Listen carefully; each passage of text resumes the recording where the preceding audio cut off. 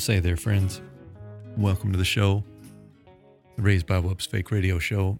This is Andrew, and this episode is, it's not real. It's fake, just like the show. It's a fake-ass story, fictionalized, called Shop Where You Are. I made it up. Well, that's not entirely true. A lot of it actually happened to me, but I fictionalized the story, added some supernatural elements, and wrote it from the perspective of a small demon that you'll hear about in the story. Yeah, that's all I'm going to say about it.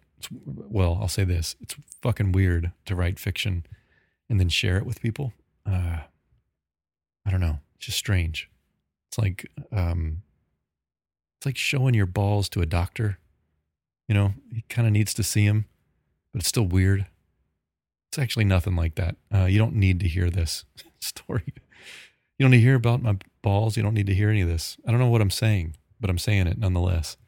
This is a story. It's a fiction, and this is a podcast, fake radio show. Nothing's real. I mean, nothing's real. Where are we? How did we get here? Where are we going? I don't know. I'm holding a microphone in my hand that has a little furry wind cover over it. And in reality, in real life, not fake stuff, I've got a real dog who's staring at it, waiting for me to throw it because I guess it looks like a stuffed animal. He seems very perplexed that I'm talking to it. Anyway, what the fuck am I saying? Hey, I hope you're doing great, okay? Hope you're doing real well because it's, well, I'm going to release this on Saturday, recording this on Friday. It doesn't matter. In 2 weeks, I'm going to be riding a bicycle from Vancouver, Canada, down to Northern California. That's happening. Probably not going to put out any episodes of me. Got to talk to Glenn and see what he wants to do. But yeah, that's happening soon. So I'm taking a break from this show, and I'm going to ride a bicycle and hopefully have a good time. Because eventually, I'm just going to be a dead person, right? Aren't we all? Just waiting not to be dead. Got to live. Got to do what you want. And what I want to do is share the story with you now. It's called Shop Where You Are. It's fake, mostly. Hope you enjoy it. Okay, till next time, here's a story.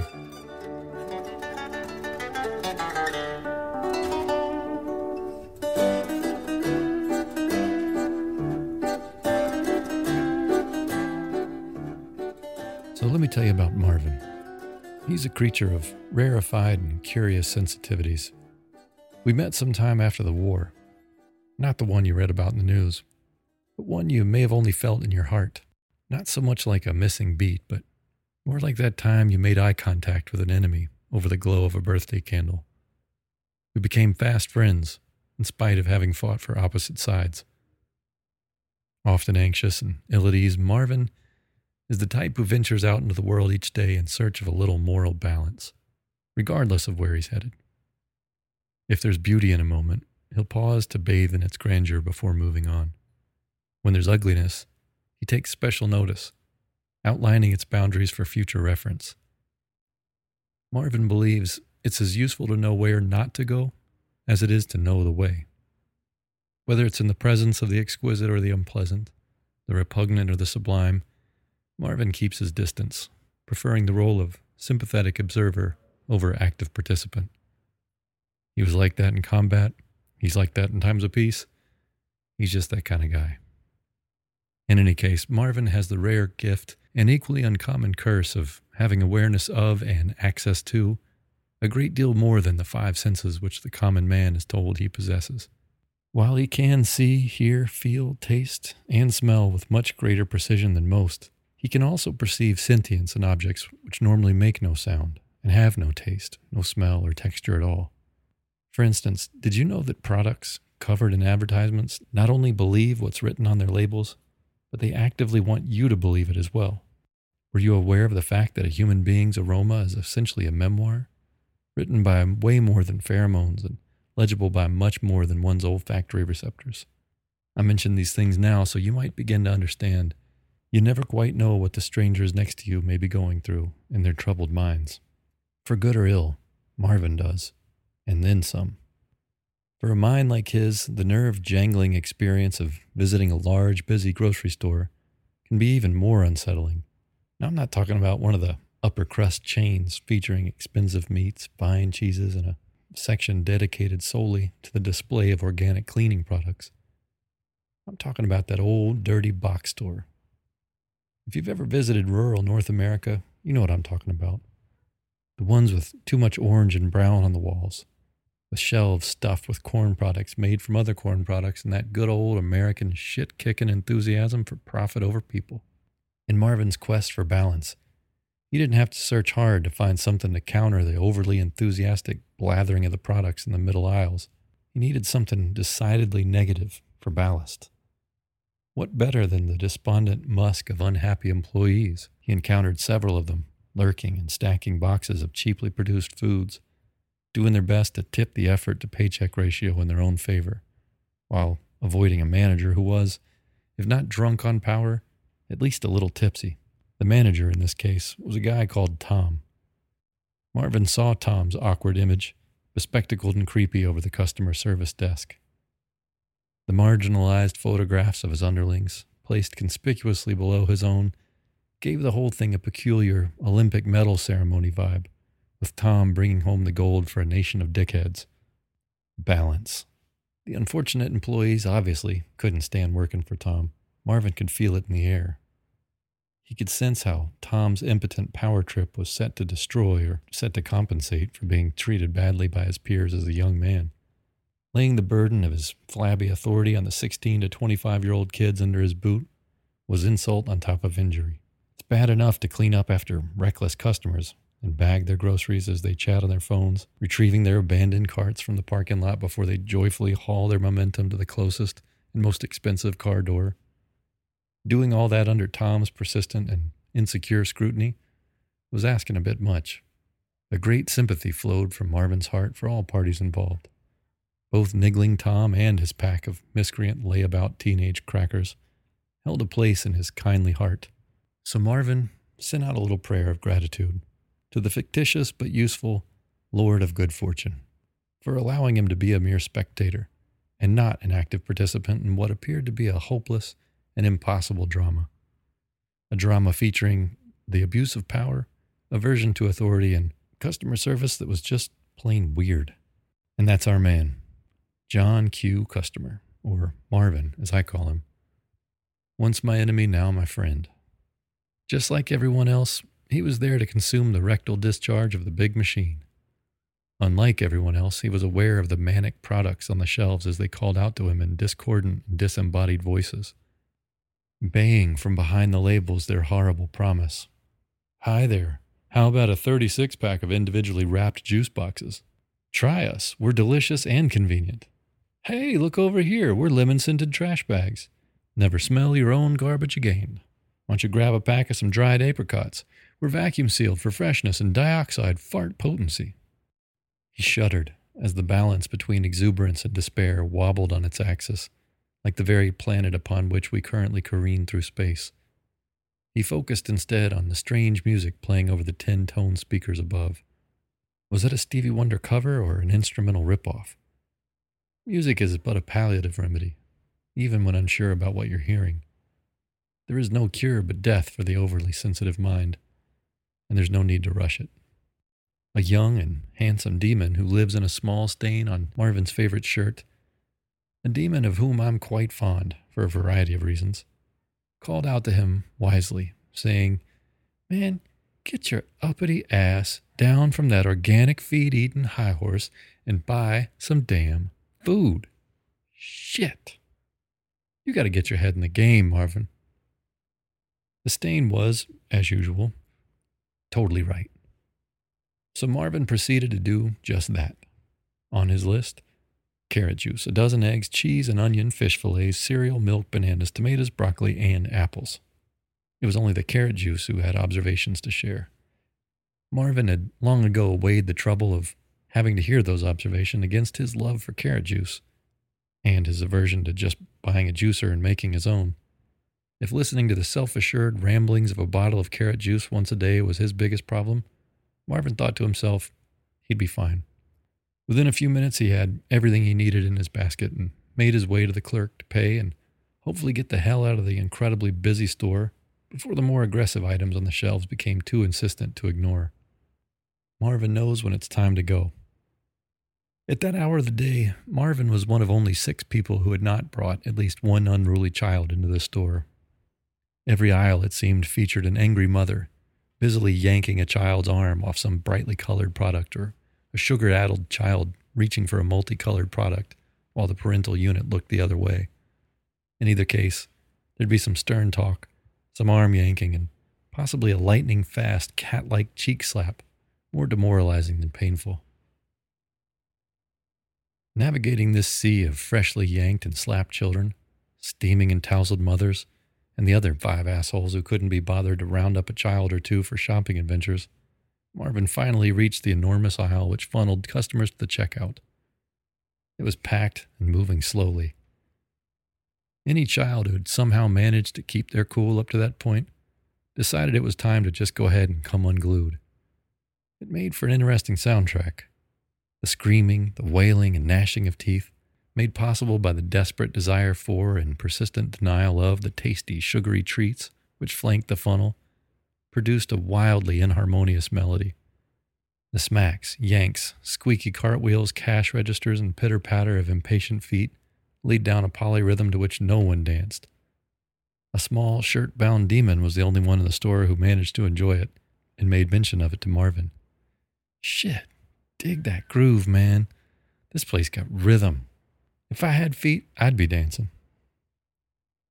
A loud crash 2 lanes over abruptly flattened that maniacal tune, ripping everyone's attention from their own personal turmoil to a more regional chaos. An angry child had managed to knock a glass jar of grape jelly off the checkout counter's conveyor belt from the seat of the shopping cart. Sticky jelly and bits of glass splattered over the bottom row of the magazine rack and the pant legs of both the frustrated mother and the stone young man bagging the groceries. The front of the checkout counter looked like it had seen similar damage before, while the splatter pattern from the base of the jar created a lovely Rorschach on a small section of the floor. Marvin, after the screams of the jelly jar had died out, enjoyed the exchange which followed immensely. He grinned to himself as the situation unfolded. Tom and one of his minions were called to the scene to handle the situation. Without even the slightest hint of professionalism, Tom abandoned his impatient pointing and instructions. With no broom, no mop, and only plastic bags to scoop up the broken glass, he got on his knees, snatched the bag from his helper, and attempted to rub the jelly into any surface which would accept it. However, it was the reaction of the wonderfully furious child in the shopping cart which Marvin enjoyed most. In the tiny electric moment after the jar crashed to the floor, just before the silence was to be drowned out again by the beep-beep of cash registers and Tom's bungled attempt at actual management, the kid belted out the most desperate and dramatic cry in a comically southern accent. "Oh, but I want jelly!" Marvin nearly pissed himself trying not to laugh. It soon dawned on him he was the only one around who found this outburst amusing. Well, the stain on his shirt got a kick out of it, of course, but that's to be expected. The previously chatty jar of jelly fell silent for good. Finally, Marvin found himself facing the clerk, a hollow-cheeked woman in her mid-50s. She did not smile, and Marvin couldn't blame her. Before he could engage in dialogue with her, word came from what would soon become his favorite of all Tom's minions, Wilson, the grocery bagger. "Paper or plastic?" he said joylessly. Wilson was a super mutant teen with thin, flippy hair covering his left eye. An untucked shirt hung from the sides of his dirty apron, and his tattered corduroy pants had burn marks on the knees from smoking joints in a crouched position behind the store. Wilson conveyed a dislike for his place of employment so complete when Marvin presented the 2 bags with which he intended to transport his groceries. Wilson exhaled a dejected sigh, flipped his hair to cover his right eye, and simply walked away without a word. Tom was still busy with the jelly. With groceries in the bag and his cash now digested by the belly of the beast, Marvin took his leave. He was glad to face the parking lot and the rolling numbskulls, either knocking about behind loud metal grocery carts or distractedly driving around louder, more menacing metal vehicles. Just as he had dared to dream of his freedom, he heard a voice over his shoulder. very clearly aimed in his direction. The owner of this voice was wearing a large, fully zipped up hunter orange jacket, with dirty white wristbands over the cuffs, fluorescent green shorts with socks pulled up to the knees, high-top Chuck Taylors, and a pair of women's sunglasses. He carried an incredibly threadbare backpack with various insignias and patches, covering nearly the entire surface area of the bag. Most were military. Pow Maya, Respect the Vet, Semper Fi, etc. He was short and stocky with a scraggly beard, a few missing teeth, and not nearly old enough to have been a veteran of the war in Vietnam. Marvin knew this man's pain and knew where it was headed. He'd smelled it before, many times in fact. The man's voice was harsh, with all the anti-charm of a chronic smoker and heavy drinker. "Hey, Old Navy, what's it gonna be?" "What's that?" Marvin asked, tilting his head toward nothing in particular behind the crazed man. The man ignored him and blurted out, "I said what's it gonna be, huh? Army, Air Force, Navy, Marines? How about it? You ready to serve?" This was not great, but no worse than the scented trash bags. "Oh, no, I'm enlisted already. Salvation Army for me, friend. Olive Branch Division," Marvin said, turning his head to answer, but maintaining his speed and distance. "But seriously, what is that? Is it yours?" he said, pointing under the man's shoulder, just behind him and slightly to the left. "What?" the man said, spinning violently around to look behind him, down and slightly to the left. Marvin kept moving, never breaking his stride, and walked away without looking back. It's a cheap and dirty little trick, but surprisingly effective. And just like that, he was free of the store, with its pushy products, bemused patrons, wild-eyed evangelists, mean managers, and downtrodden minions. To be sure, the poor soul in the jacket had a few more words to share, mostly aimed at Marvin's weakness. "A man not willing to die for his country ain't no man at all." But Marvin found it best, when forced to engage in hopeless confrontation, to just keep moving. When he made his quip about the Salvation Army, he was already 10 to 15 feet away. By the time the scruffy man turned around from the nothing which was underneath and behind him, Marvin had doubled the gap. 30 feet is a fine distance to have between yourself and a lunatic on an unsanctioned recruiting mission for the armed forces. He climbed onto his old motorcycle with 2 largely silent bags of food and popped on his helmet, gloves, and jacket. The contented Carrot Juice, enthusiastically congratulating him on having made such a good choice, thanked him for tucking him in. He was mighty glad to be heading to his new home in Marvin's refrigerator. Engine humming, Marvin pulled out of his parking space, giving a wide berth to a store employee, riding an empty cart down the hill, shirt tails flapping in the wind.